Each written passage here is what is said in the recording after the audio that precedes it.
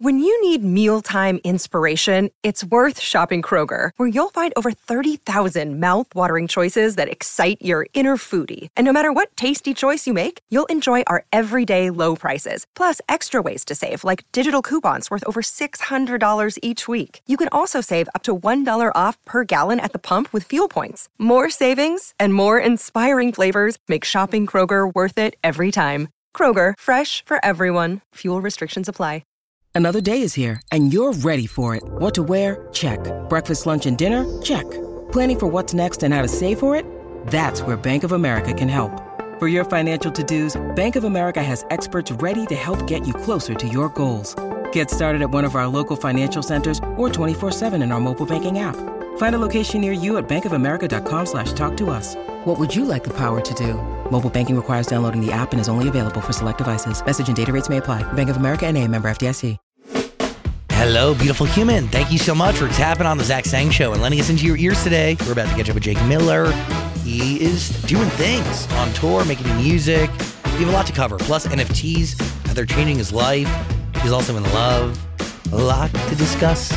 So please subscribe to our podcast, share it with those you care about, and enjoy. Here's Jake Miller. Hello, beautiful human. My name is Zach. That is Dan, and we welcome back to the studio for the first time in this studio. But for, I don't know, you've been on the show a bunch. Yeah. We welcome back Jake Miller. Hey. Thank you. Love that clap. Do you remember the first time you ever came on the show back in New York City? Yeah, of course. That was the morning of the Starland Ballroom show, or maybe like Best Buy Theater show. Yeah. Maybe the next day was the Jersey show at Starland Ballroom. But yeah, I remember like telling you how the floor was like going crazy for Collide. Yeah. I remember that day because it was a very... Well, it was a weekend, and we did that interview on a Saturday, but also you had very different energy around you. Like, it couldn't be further opposite from the Jake Miller that shows up today. Wait, why? I need to know. I mean, you literally showed up with 27 people in your posse. No. Yes. No. It was probably my band, because we were on tour. No, you had a security guard. Oh, yeah. You were wearing sunglasses inside, and I was like, can you see me? Yeah. Well, I was like 23 maybe. Oh yeah, we were the same age. This is 2013. So we were. Oh my god, you were younger than that. You were 22, 21. I'm 30 this year. Mazel tov. Getting up there. I am. I'm getting up there. Different world. I feel 30. Do you actually physically feel 30? I'm feeling older for sure. Yeah, I'm seeing differences in my body, my skin. I'm tired, like a lot more. Like, yeah, I go to sleep pretty early now. You really? So it's sleep? That's where you're seeing your age? I feel like back like a few years ago, like I would be able to stay up till like 2 or 3, no problem. Now it's like midnight. I'm done. Pass that on the couch. My lower back like is starting to have some issues, but no, a lot of good things too coming with growing up. Obviously, I feel really good about turning 30. Like a lot of the people that I have talked to about turning 30 who are already 30 are like, yeah, it's great. Like don't be scared to hit 30. But I'm really excited. Let me know. I'm frightened. How old are you again? I'm 29, but as of May. Okay. So I still have a year left. Yeah, it's fine. It's just a number. It's true. That's the rumor. Back to the first time I met you. Yeah. Because it sticks with me. A lot of things have come and gone, but the one thing has stayed the same is Scooty back there. Scooter, yeah. Your boy. That's my ride or die. We'll never leave each other. That's my best friend right there. There is something different and special. I mean, literally, I've watched everybody from your life. Yeah. The first day I met you all those years ago in 2013. Disappear. Well, I mean, it's funny because Scott is like the one who's, always with me. So people see him, tour manager, friend, whatever you want to call him. But, Kevin. He's been around that long. Just came from his house, literally from your interview. Joey, who was my DJ. I was just playing one-on-one basketball with him yesterday. But he's not a part of the crew anymore. Not part of the crew anymore. Still family. But I mean, still, yeah. I mean, we're all going to dinner together tonight. So even all the way on the other side of the country, because we weren't living in LA at that point, we've all pretty much moved to LA now, 10 years later, and we're all still just as close as we ever were. So it's a beautiful thing. How do you meet somebody like Scooter? Scooter reached out to maybe my dad in like 2012 or 2013 before I ever went on my first tour. I barely had any fans. You know him. He's early on everything. So somehow he found me on Facebook or YouTube and said, whenever it's time for you guys to go on your first tour, can I come and sell merch? So he started off as my merch guy, then kind of graduated to tour manager because he knows everything about, how to get free check bags at United and how to get this and that. And now he's just part of the management team. He's just my best friend. He's just, he's there for everything, for anything I need. You've learned the most since 2013. I mean, you've gone through a couple different labels, but what you learn at the end of that is you. Yeah. You're the most important thing. Yeah, for sure. I mean, it seems like I say it in this new song, but it seems like I've lived like a million lives. Like, not, I didn't even mean to say that, but which is another a million lives. Another song that I've made. But it seems like I've lived so many lives, like especially since I started making music. Like so many ups and downs. Been through so many different labels, so many managers, so many agents, and I'm still here, which is pretty cool. I'm still, I hope to think that I'm growing as an artist every day. I'm getting better and better, and I still have my fans rocking with me, and we're still able to go on tour 10 years later and, playing awesome shows and still with the same crew. So it's really awesome. What are those growth indicators to you? Like, what do you look at data? Like, how do you tell if you're growing or getting better every day? I definitely look at like the analytics. I don't let it, get to me, or I don't obsess over it the way that I used to, back in the day. There's just too much to look at now, too many platforms. Like when I first came on your show, there was no TikTok. There was hardly an Instagram. Yeah, there's only one place to like stream music at the time. It was YouTube. Yeah, YouTube, iTunes. But yeah, I mean, I check those stats a lot because it is my job to know, if I'm going in the right direction, if I'm not, how to change it. But I think as you just get older, you just realize the most important thing is to just do what you love, which to me is making music. Do it with the people that you love, which I do. I only set up sessions with people that I love, and that I have great chemistry in the room with, and I just have good sessions with the people that I am actually friends with, and that's really all I can do. I mean, I know how this industry is now. Like I know how hard it is, and I know how many stars have to align on top of being talented, on top of doing this and that. Like you need to have so many things that like the normal person outside of the music industry would never really even think about these things. And it's really hard, especially when you're not on a major record label, which I haven't been for a long time.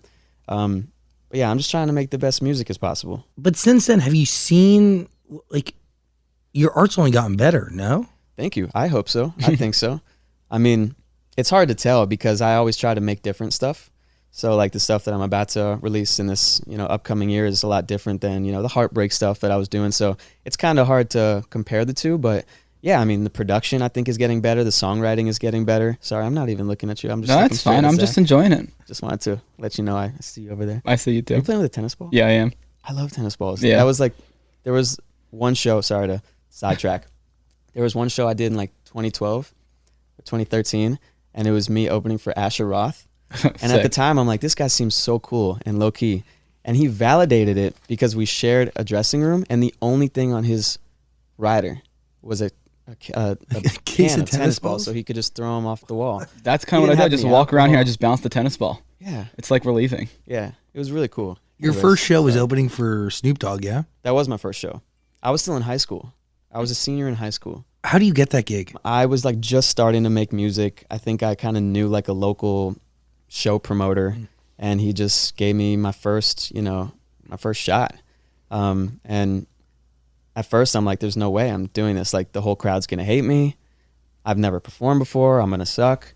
But I brought like 9 of my best friends on stage with me and brought half the school out. And it was like the night that changed my life in terms of realizing like being on stage is what I have to do forever. Like that's my favorite thing, being on stage. Were you rapping at that moment? Oh yeah. I mean, hardly. I sucked at it, but never sang a note in my life at that point. Didn't even really write my own music. Like I had this manager that found me, and he was like, I have this guy who's going to help you write your lyrics. And so we put out like 3 or 4 songs, one called Dreamin', one called like Sit Back and Relax. I think I wrote that one. But a lot of those really, really early ones, I didn't really have much of a hand in creatively. I didn't really know what to expect. I had no clue about the music industry. And my first manager said, we're going to have to get you to perform. You're going to have to play shows. And I'm like, one thing that I got to tell you straight up before we like get into this, I will make music. I want to be famous, but I'll never, ever play a show. Like that's just not who I am. And then the Snoop Dogg opportunity came about, and I couldn't say no. So I'm so confused. How does one plan on getting famous? I didn't have any clue about the industry. I just wanted to make music and throw it on YouTube. And At that point, I didn't even really think about performing. Like, it wasn't even a thought in my head. I was such a shy kid and growing up and in high school. But then I got that opportunity. I'm not going to say no to opening for one of the biggest icons in music. So I did it. And it was life-changing. It flipped the switch for me. Wild. Yeah. Fast forward to today, which you say the music's going to be different than Silver Linings Part 2, right? Which is more, how would you describe it? Well, I wouldn't say this music is too much different than Silver Lining 2, which I just put out last year. I'm not trying to be this artist that has to come out with something drastically different every time I release something. But Silver Lining 2 was definitely like my proudest project. And I think this is just kind of like an extension of that. It's just really great, rich production. Obviously John Bellion inspired because he's like my favorite. I think you can hear a lot of him in the new song that I just dropped, 8 Tattoos. But yeah, I mean, the content, I guess, is different than what I was writing about last time I was here, I guess. It's just fun stuff that, is, the way that I'm feeling in my life right now, which is just, I just feel really relaxed and great about my personal life. Music and my career is like one thing. Like I'm going to try to make the best music as possible and let the cards fall where they may. But like my personal life, I couldn't be happier about. I have great friends, great girlfriend, great family. I live in California, like going on a lot of like cool road trips and hikes, and I'm spending a lot of time outside, and it's just, yeah. And I think that kind of all spills into my music that I'm making these days. You're good looking, you're rich. Stop. Yeah, I have a hot girlfriend. I mean, life's great. I mean, through the lens I see. Thank you. I mean, a little jealous. Is exactly what you see online, obviously, but yeah, I mean, I can't complain about my personal life. I really am happy. Accurate enough to write songs about it and to have to draw inspiration from it. Very true. You're a cat dad. I'm a double cat dad now. Double cat dad. Yeah. I love my cats. Like, I swear to God, like, they are two of my favorite things that I've ever had, ever. Like, more than friends sometimes. My girlfriend had this cat named Loca when we first met. I'm like, I'm super allergic when I come over your house, like, please, like, put her away. I kind of started to get closer with her. She didn't really like me at first. And then I said, let's move to California together, but don't bring the cat. She's like, I'm obviously bringing the cat. It's like my baby. So she brings the cat to California. I slowly get less and less allergic because she's sleeping pretty much on my head every night. Had some rough nights though before I got, not allergic. And then I just fell so in love with her that we just got another one. Tiny little, and they both look like Puss in Boots from Shrek. Like the tiny little, like, who couldn't love these cats? But I'm not like a fan of all cats, just these two. I want to go back to Silver Lining Part 2. You don't want to keep talking about the cats? No, Let's talk about the cats. I honestly hate cats. That's what you say until you have a cat. Most people do. Yeah, I always hated cats too, but I'm like so okay with never owning a cat. I'm so sorry. I love my dogs. I have 2 of them. They have their own problems. You get some cats. You say it's your most proudest work. Why? What? Why are you attached to it? Why does it fill you with pride? And also, like, how do you define that? I think, I mean, just on top of like the artistry itself, being in all these sessions and working with amazingly talented people and just seeing the growth in like the actual music, I think I spent the longest on this album. I think it was like 17 songs, and I started like half of it over the pandemic, half of it kind of spilled into the pandemic, and a lot of these songs just like, I kind of relate really good times and memories to like 5 or 6 of the songs in this album. Like Save Me, I was on the beach in Florida during the pandemic making a homemade iPhone music video with my girlfriend. Like, that's what I think of when I think of Save Me. Click, we just made a really cool music video. It kind of had its moment on TikTok, and I think it was helping a lot of people at the time because it's, a song about, I'm not really where I want to be yet, but one day it'll click. Jumpin', I shot a really cool music video in Malibu and spent a lot of time doing that. And I don't know, I felt like over the pandemic, I put out one song like every 2 months. So each song had like its moment, and each song felt like, it wasn't just kind of like, oh, great song, what's next? Like, it really had like its moment to live, and I had time to promote it because I wasn't doing anything besides sitting at home because it was in the middle of a pandemic. So I don't know, I just look back on the track list on Silver Lining 2 and think like there's a lot of songs that just make me think of great times and great memories, and I think hopefully the fans feel the same way. Do these songs make you proud after they're released or before they're released? I'm obviously proud of them like when I make them, but there's like the pit in my stomach of like, will people like it? Will it flop? Will it come out and people will be like, oh, this is great, and then 2 days later it's just another song and people are saying what's next?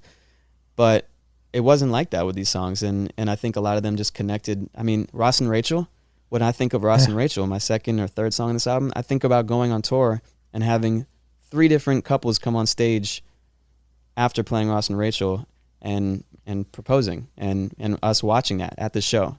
And they specifically wanted to do it during or after Ross and Rachel. And it's like, that's such a moment. Like, that's just a song I made with some friends, and all of a sudden people are connecting with it so much that they want to make it like the song that they, get down on one knee to in front of a crowd of people at my show. It's beautiful. Yeah. So, yeah. I don't know. I just think that album was really special. Maybe it was the time, like, because of, where I was mentally, and just the world kind of felt like it stopped for a few years, obviously, as we know. And I don't know, maybe that's why. Your tours have always been like a safe space, judgment-free space. You've always interacted with people in the crowd. You used to bring a couch on tour with you. I did. That was my mom's idea. I had a song called My Couch. This was back in the day of the first interview, yeah, like 2014 or 15. Great times. The OG fans know about the couch. You bring no seating with you today on stage? No furniture.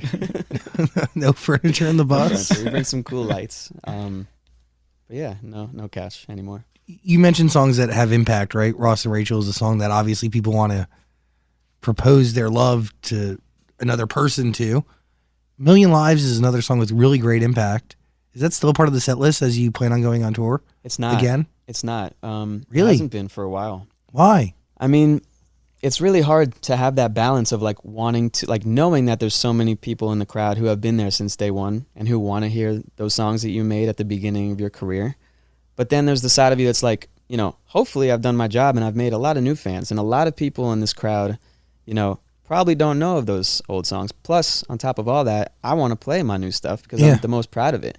I don't want to just keep playing something I've played for 10 years. I kind of want to, retire it and not overkill it and just let it be that special thing that I did years ago. There's a balance though with that. Like if I show up to see an Elton John show and he doesn't play Rocket Man, I'm gonna revolt. That's a smash though. This is a song that everybody knows. If you discovered Elton John yesterday or 40 years ago, you know that song.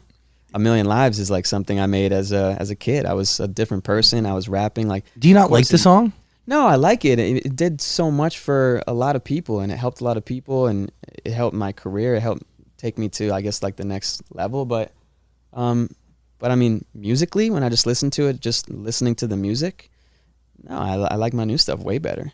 I like the message in it, obviously, but it doesn't even compare to my old stuff. I'm really, really proud of my new stuff, and it's sonically totally different. Yeah, did totally save different. A lot of lives though. Hopefully, I thought so. I mean, you told a lot of stories attached to it. True. On stage to that song. I've heard a lot of great, powerful stories from fans about how that song and other songs like I'm Alright or Ghost, songs I made way back in the day, have really helped a lot of people. And I think to this day, that's like my greatest achievement, just as a musician, like seeing firsthand how many people like my songs and my lyrics have truly touched. Like I see people at every show, multiple people with my lyrics handwritten on their tattooed on their bodies, which is like just insane.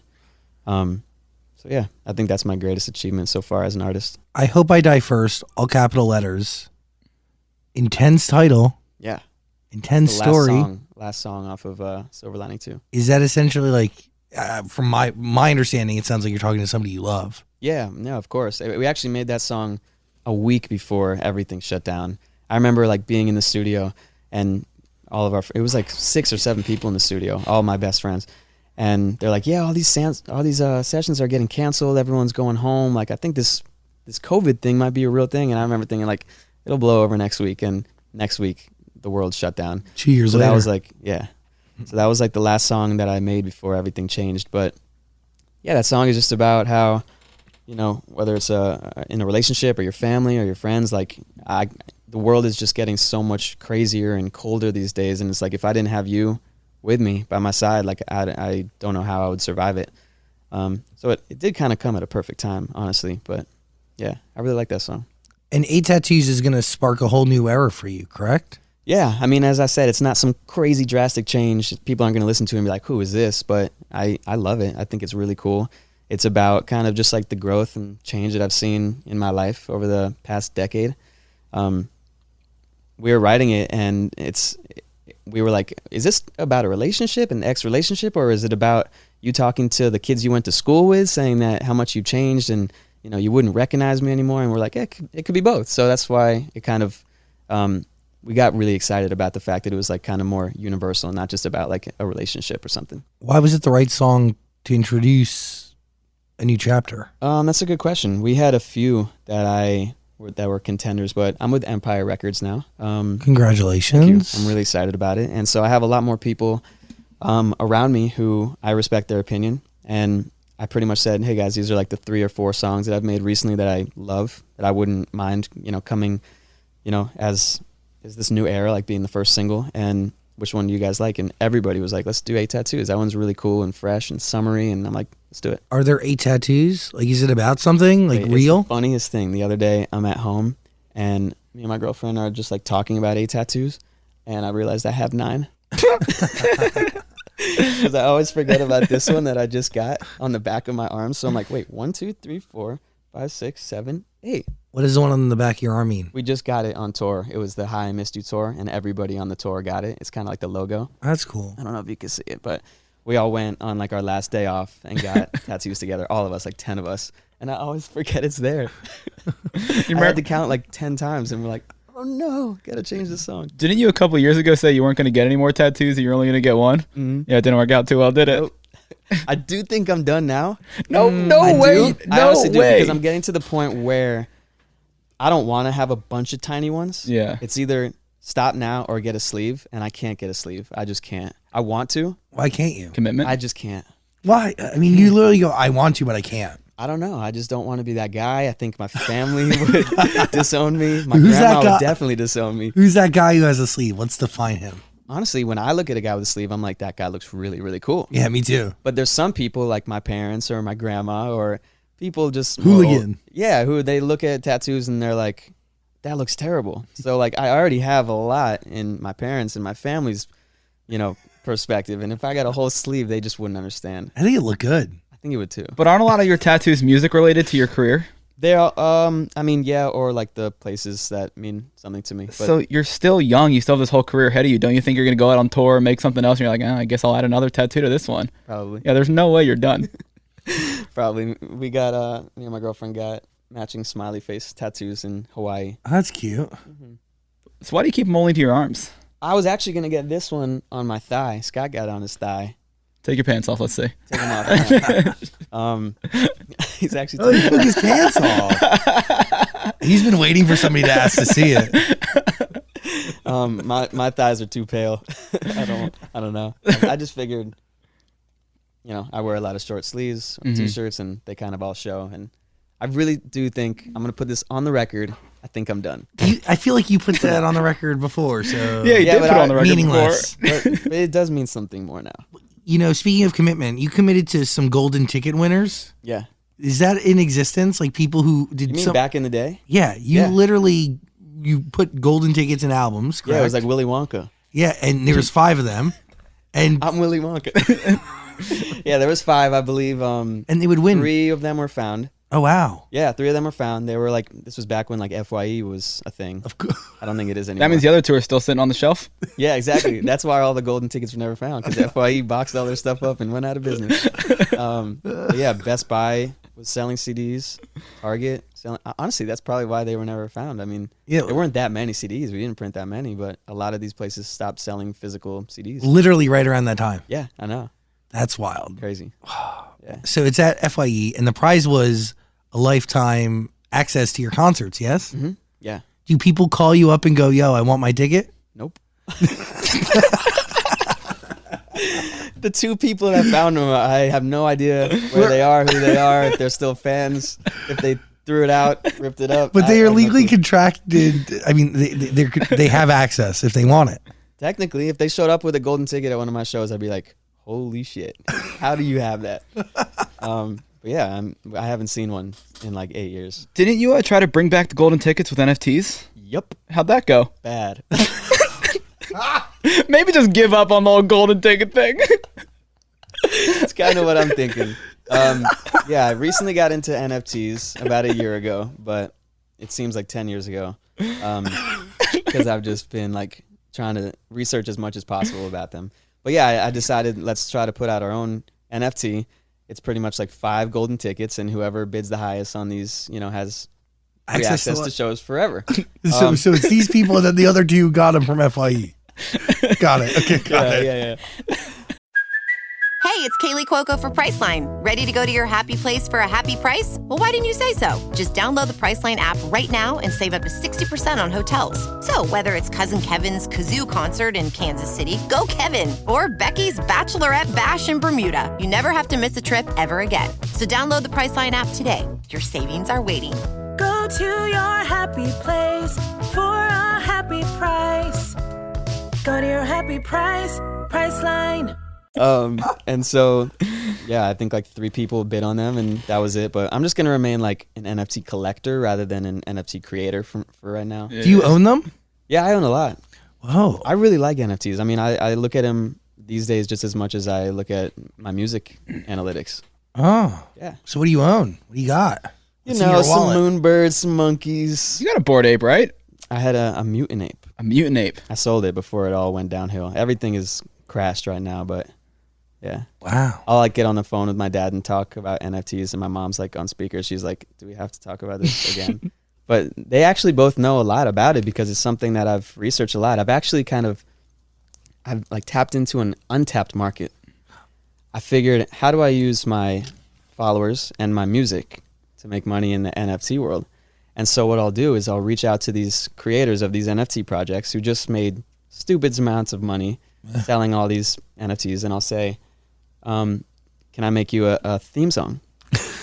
I've done like 20, and I get paid every time in cryptocurrency. I don't think anybody really is doing that. And it's like, it takes me 30 minutes. I'll write a fun little song, whatever they want me to. And what are they giving you? Ethereum? Ethereum. Well, how much Ethereum do you get for a crypto kingpins? Whatever I ask for. No, I normally ask for like 2 or 3 Ethereum, which right now it's not worth much, but a few months ago, one Ethereum was like $4,000 something. Whoa. Yeah. So when I ask for Ethereum instead of like US dollars, it makes it easier for them to be like, okay, because Ethereum might go down, it might go up, whatever. It doesn't really matter to them. But yeah, it's kind of like my side hustle right now, and I'm really liking it. Sick. And on top of that, all these NFTs have like, Discords with all of these people in it who are talk to them. Yeah, and so I'll jump in and kind of make new fans, and Sick. And they'll all hear the theme song, and they'll all go check out my music. So it's a really cool kind of side hustle to not only make new fans but make some money. So is your audience going to go from like young girls to crypto bros? Maybe. That'd be hilarious. I've definitely gained a pretty solid. I mean, it's small compared to my fan base, but a pretty solid like crypto, group that knows about me that had no clue who I was before. That's pretty cool. How many NFTs do you own? I sold a lot, but now I have like maybe 8. Enough to like have them on display at your house. I have 1 displayed at my house. Do you really? Yeah. Brandy makes fun of me all the time in my studio. Now, I know I did just say your audience is all young girls, but I probably shouldn't have said that. But like, who do you think your audience is today? Yeah, and these days it's definitely not young girls. It's maybe 60% girls, 40% guys, 60 girls. There's like only 60 girls in the world right now. You like my music. I would say it's like 60-40, and they're all college and up. Yeah, every time I go on tour, it just surprises me because I'll look out the bus window and see everyone in line. I'm like, these people are like my age. This is crazy. Well, there's a lot of people you grew up with too. Yeah, for sure. I mean, those like ride or die fans who haven't left me since 2013, like I owe everything to them. Like they're always at the shows. I think they think that I think they're annoying, always popping up, but like it makes me so happy to see them at every show, like always supporting. Like my parents know them, like they know my family. Like it's just, they're kind of more like friends at this point, just because I really do owe them so much. They're kind of like, what's it called? Like street team? Street team. Yeah. Where they like not only listen to my music and support me, but like actively try to get other people to listen and support, which is like the fans that you need as an artist. They spread the word. Yeah. They're great. I'm fascinated by the fact that you're in the crypto scene, in the NFT world. Yeah, trying not to let it obsess me, because there was a minute a few months ago where I'm like, okay, this is taking over music. But yeah, I mean, obviously music is my baby, but this is like a fun little thing when I'm, bored on the couch for 30 minutes. So what do you think of NFTs in music? Like, I have one NFT. do you? I was gifted it. Nice. By who? It's from After Party. Okay. It's like some utopian, I don't know, something. Cool. Some picture. Yeah, I mean, It's a moving picture. That's what I look at it. But I know it's more than a moving picture. yeah, definitely. It's like a stock, basically. You know, it goes up and down in value, but that's like the exciting thing that I think a lot of artists are kind of looking towards, because the music NFT space is like kind of starting, but like we don't really know the full potential of it. So I think artists are all kind of waiting around to like try to be on the first wave, because it's coming, like, for sure, where you're selling albums or songs as NFTs, and like your fans are getting like splits from the royalties as well as you. Like, that's all down the road. I've heard that for months. Yeah. It's just such a retooling of how the system works. Yeah, for sure. Does it really have the potential to be successful? Who knows? All of this stuff is so like just up and down. It could all go away tomorrow. So that's kind of why I try to not just get so crazy about it. But it's just fun, kind of diving into like a new world that like a lot of people just don't really know much about. Totally. But music is forever. Music is forever. Music will never go up and down. Music is here to stay. 8 Tattoos is here. We're going to play it in a few. Also, link in the description below if you want to listen to any of Jake Miller's music. Do you have a date for the album? We don't, no. Do you have an album finished? I would say I have half an album finished, but we're kind of going to release single by single, let them all kind of waterfall into an album like I did with Silver Lining 2, and by probably early next year we'll have an album. Yeah. But is it done? No, I mean, I have half of an album done. Done. Not mixed, not mixed or mastered, but songs that I know are going to come out. They have to come out because I love them. Is that like how are you building an album today compared to before? Are you trying to tell a cohesive story, or are you just putting out songs that you like when you like them? I feel like every artist kind of sits down and says like, all right, this next album is going to be the one. Let's like make every song like cohesive so it tells a story. And then, at least for me, I always try to do that. And then by the end of it, it's like, all right, this is just a bunch of good songs that, don't have anything to do with each other. They don't tell any story. They're completely different from the next, but still kind of similar. And that's kind of like what all my albums have been. Besides maybe like 2 AM in LA, like that was just a reoccurring theme of sadness and heartbreak. But, Silver Lining 2 was just, kind of a compilation of songs that I loved. And I think that that's what this next album will be too.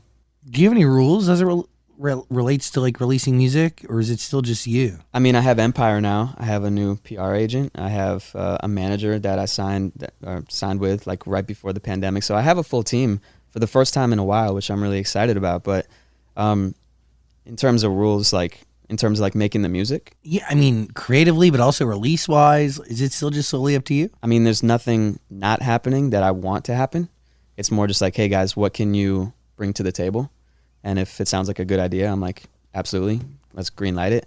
But there's nothing that I like wish I was doing or something I was putting out that like my team won't let me. Like I'm definitely too old and too knowledgeable about this industry to ever let somebody at this point in my life say like, you can't put that song out. Like, we know you love it, Jake, but you can't put that out. Or like, I've seen a lot of people on TikTok say like, oh, my label won't let me put this out until it goes viral on TikTok. Absolutely not. Like I made a TikTok joking about that. I would never get in bed with a label that would not let me put out a song that I feel strongly about. It's like, I'm almost 30 years old. I've been doing this for a while. Like I'm not new to this industry. I'm not gonna, work with people that are telling me what music to put out. That's all that I have. You play the game in a different way. Like, it's very you isolated. You're not, the other factors don't matter, right? Yeah. I mean, when I signed with Empire, I pretty much said, this is where I'm at.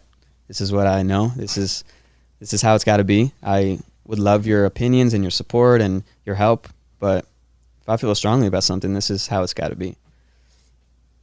I mean, I don't know. I think that that's the only way to kind of remain true to yourself, especially about the music. Like, I went through a phase where I was kind of letting the label dictate what to put out, and they weren't even letting me write my own songs for a while, and it just felt like I was not even a musician anymore. I was just like some kind of like face to it all. But obviously, I don't want that.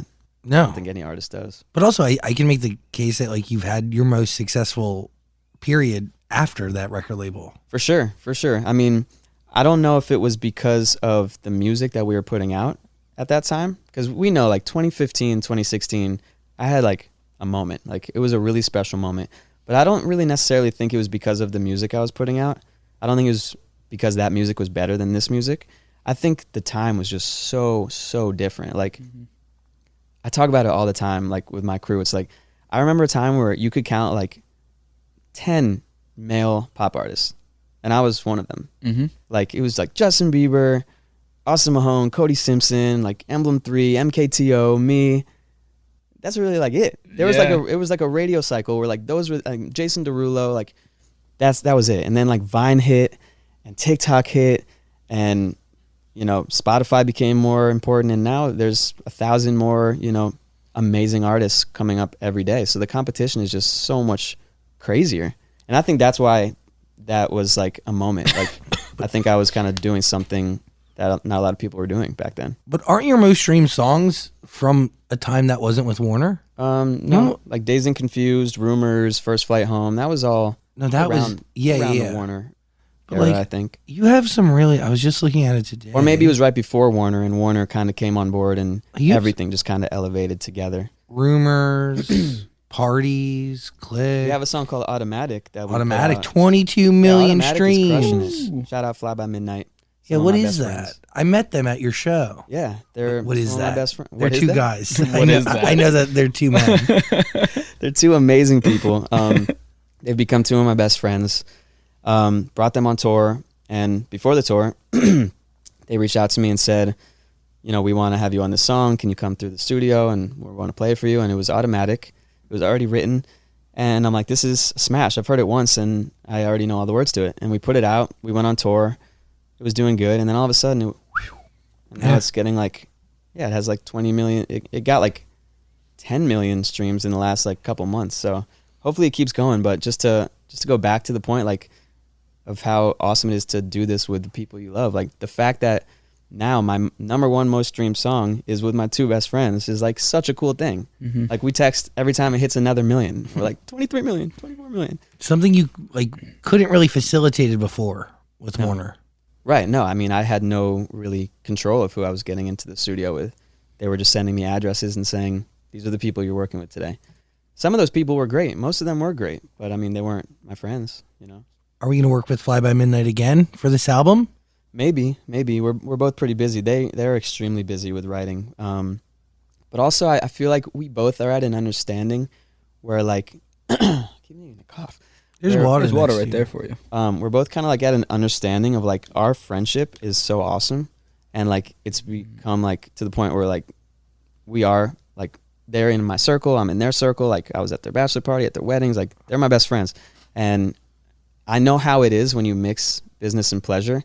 And when we made Automatic, we weren't as close as we were now. So I think we kind of both have like an understanding of like we did something awesome. We made Automatic. We went on tour. I want to go on tour with them again. But in terms of like making music, because there's so much that comes along with making music, like, you know, the conversations afterwards with the managers, with the money and the splits. And like, I would just rather avoid that with like my best friends. So I'm not sure if we'll write again, but hopefully we do. And it could be just easy. And Interesting. yeah, but who knows? A rising tide floats all boats, though. You know, That is true. you can structure everything to be fair for everyone. That's true, for sure. And obviously I would never want to, you know, make a song with people and then But it does make get them messy. feel gypped. Of Like, course. Yeah, but it does get messy. Almost every single time you do splits with anybody after you make a song, you know, they want more than we want to give them, vice versa. And it gets a little awkward, which is why you let the managers do it. Because if the artist had to do it, no artist would be friends. Yeah, Seriously. it's true. But yeah, we're going to let Automatic do its thing for a while. And 8 Tattoos, it is here, sparking a whole new era. How did this song begin? Pretty much like that. You did that or you heard that? No, it's just like a little percussion thing that we did. Who's we? Me, Alex Wilk, who produced it, and Brett Truitt, who I wrote it with. So you hear that and what comes to mind? Well, I mean, that wasn't literally the first thing that we like heard. It was more just like we wrote the song, you know, the bones of it, and then we're like, all right, what should be the intro? What should be the outro? And this was just like one layer of the song that we're like, oh, that if you just solo that could be a cool intro. So is that what you meant, or you meant like the first lyrics? No, yeah. How did it begin in the room? How did it begin in the room? That was the first day I met either of them. We started a whole different concept. Well, it was like 8 Tattoos. Like last time I've seen you, it's been so long since I've seen you. Now I have new friends in 8 Tattoos, but it sounded completely different. It sounded like a sad Laney song, and it just kind of felt a little weird. And we're like, let's just scrap the beat, try something new.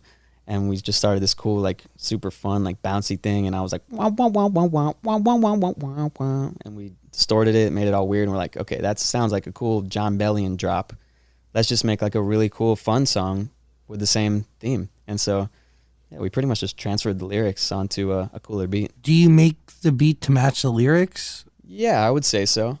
Yeah, I mean, the emotion that the lyrics bring, the music should emote the same. Yeah. But it's funny, like the next night I went to see Billie Eilish at the Forum, and I left the studio with not really having anything besides like a voice memo on my phone, and he was like, all right, I'm going to work on it, send it to you another time. So I go to Billie Eilish, I'm in the Forum, we're drinking, we Ubered, or actually we didn't, but I had a friend drive, drinking a lot. I don't really know much about Billie Eilish. I don't really know any of her music, so I'm like, it's we're on the floor, I'm with people I love, like let's just have fun and get drunk. I go to the bathroom, I'm like, I'm at the stall kind of like drunk, and I get the text from the producer. He's like, here's the first version, and like all I hear is like Billie Eilish, through the walls in this ear. I'm like kind of drunk, and I'm like listening to it while I'm peeing, and I'm like, what is this? Like this sounds nothing like how I just left the studio. Like the beat was just 10 times cooler. And I remember like running back into Billie Eilish into the show and just like being so inspired and like kind of sobering up for a second and thinking like, oh my God, like this is a really cool song I just made, and like now I'm seeing all these people and it's reminding me of my shows and like performing at my shows. So it all felt really excited. Plus I was drunk, so. So, I mean, hopefully it's good. Yeah.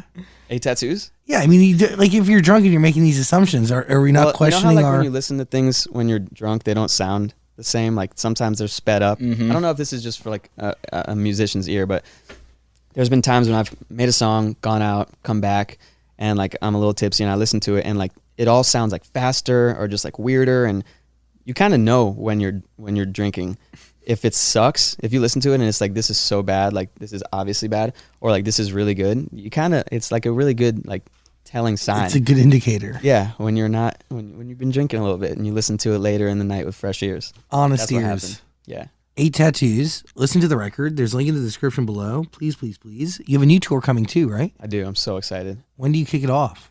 Kick it off August 17th, I believe, in New York City. Pretty soon. Yeah, it's not like a full proper tour. It's not like 33 cities this time. It's gonna be like 10 or 11 major cities. It's called the 8 Tattoos Tour. We're actually bringing my personal tattoo artist to a few shows to tattoo my fans before the show. This is like such a thing now. Yeah, people I thought are I was so innovative. now. People are giving away tattoos like nobody's business. It's Who's ridiculous. Doing that? Who? I saw G-Eazy brought his like barber to give people haircuts, but that's pretty good. There's a Tinder event that was giving out tattoos. I have a friend who's doing a label, an album release that's doing tattoos, and he's doing impromptu therapy, which I think is like really unique to have like on one side a therapist to diagnose you, and then you can get a tattoo, I guess, with your diagnosis if you're feeling up for it. Very random. Okay, that's cool. Yeah. But I like this. So are you going to give away free tattoos or what? So not free. I'm not gonna charge, but I'm gonna let my tattoo artist charge what he would normally charge and take home whatever he charges. But we're gonna say, there's gonna be 8 slots before the show, 8 people, 8 tattoos. You can only get my lyrics tattooed because all of my fans that come to my shows, they all want my handwritten lyrics, my lyrics, whatever. I just said the same thing like twice backwards. I'm just really excited about this idea.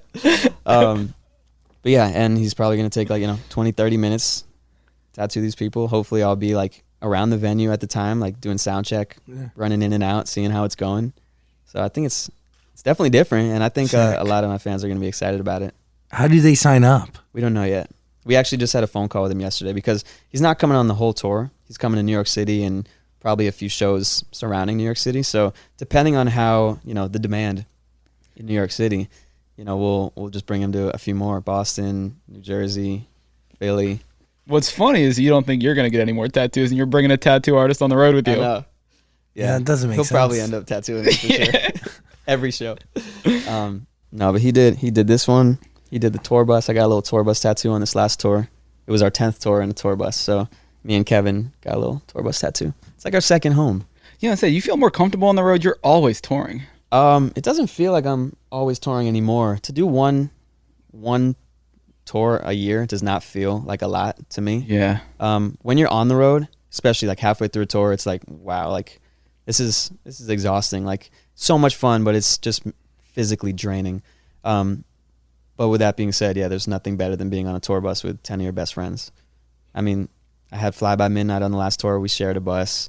I had Kevin, Scott, Dan, my guitar player.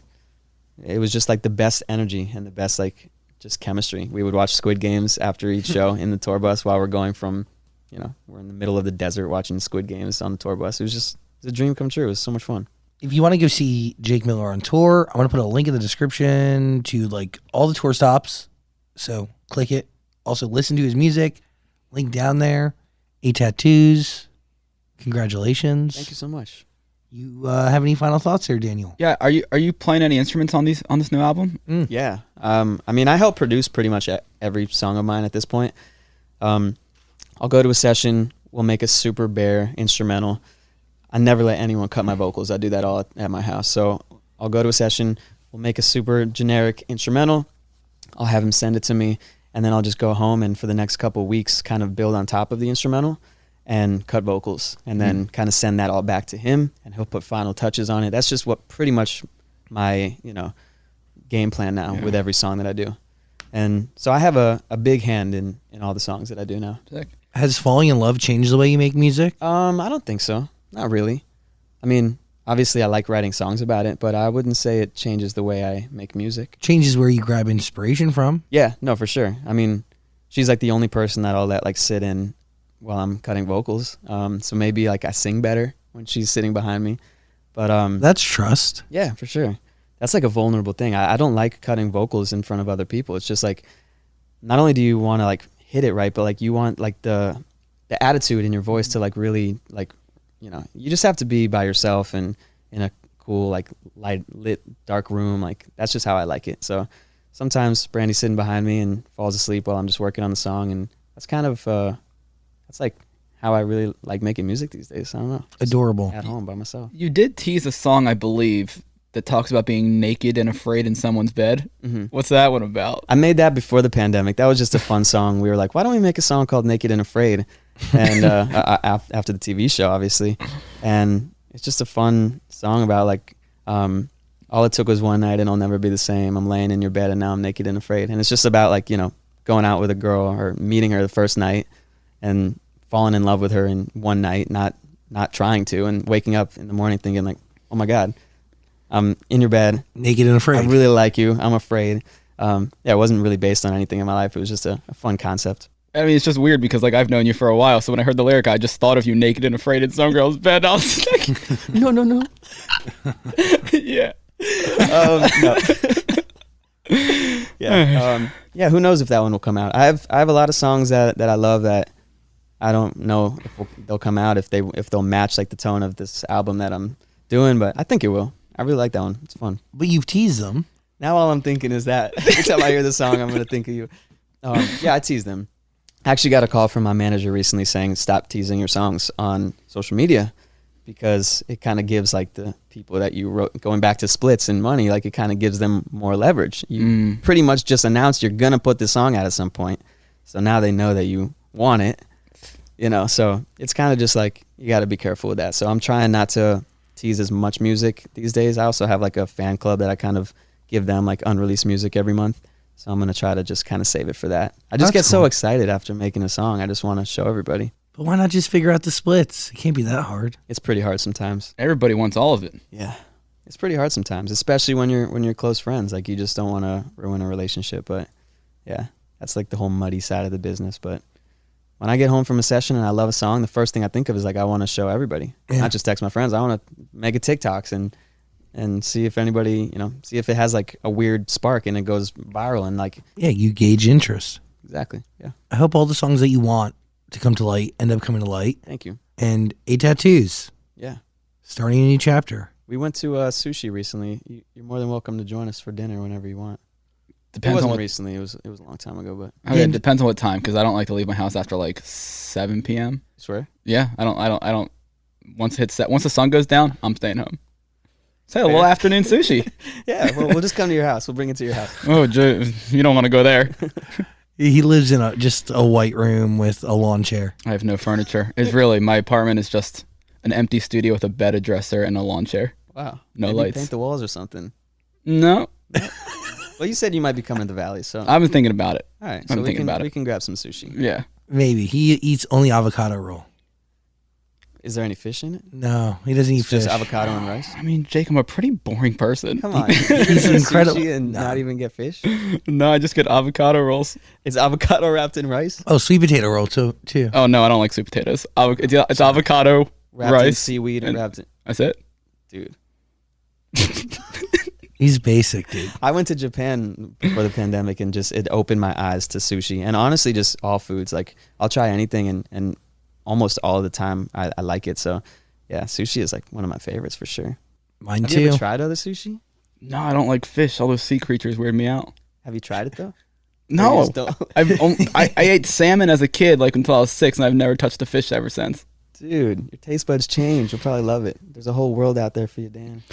I don't think so. It's not for me. All right. Dan- Fair. You like edamame? I like edamame. Oh yeah, we can f- some edamame up together. Great, good. Green beans. Anyway, Jake Miller, everybody. Thanks for hanging Edamame and out. cats. Beautiful human, you made it through our conversation with Jake Miller. I appreciate you. Thank you. Now please subscribe to our podcast, share it with those you care about, and have a great day. Be safe, hug your family if you can, and don't go to jail. Today's show is hosted and executive produced by Zach Sang. It was also executive produced by Michael D. Ratner, Scott Ratner, Dylan Martyr, Dan Zolot, Joshua Rusak, and Olivia Rudensky. Music by James Ashuto. Senior producer, Caitlin Plummer. Associate producer Eve Bishop. Production sound mixing on today's show was done by Alex Goins, Nico Pierce, and Joseph Hartshorn. Sound mixing was done by Daniel Chavez Crook and Ivan Wayman. Post-production manager was Caroline Rude. Production manager was Michelle Doristock. And our production coordinator was Bryce Hurlis. And that was an episode of The Zach Sang Show. We'll talk to you soon.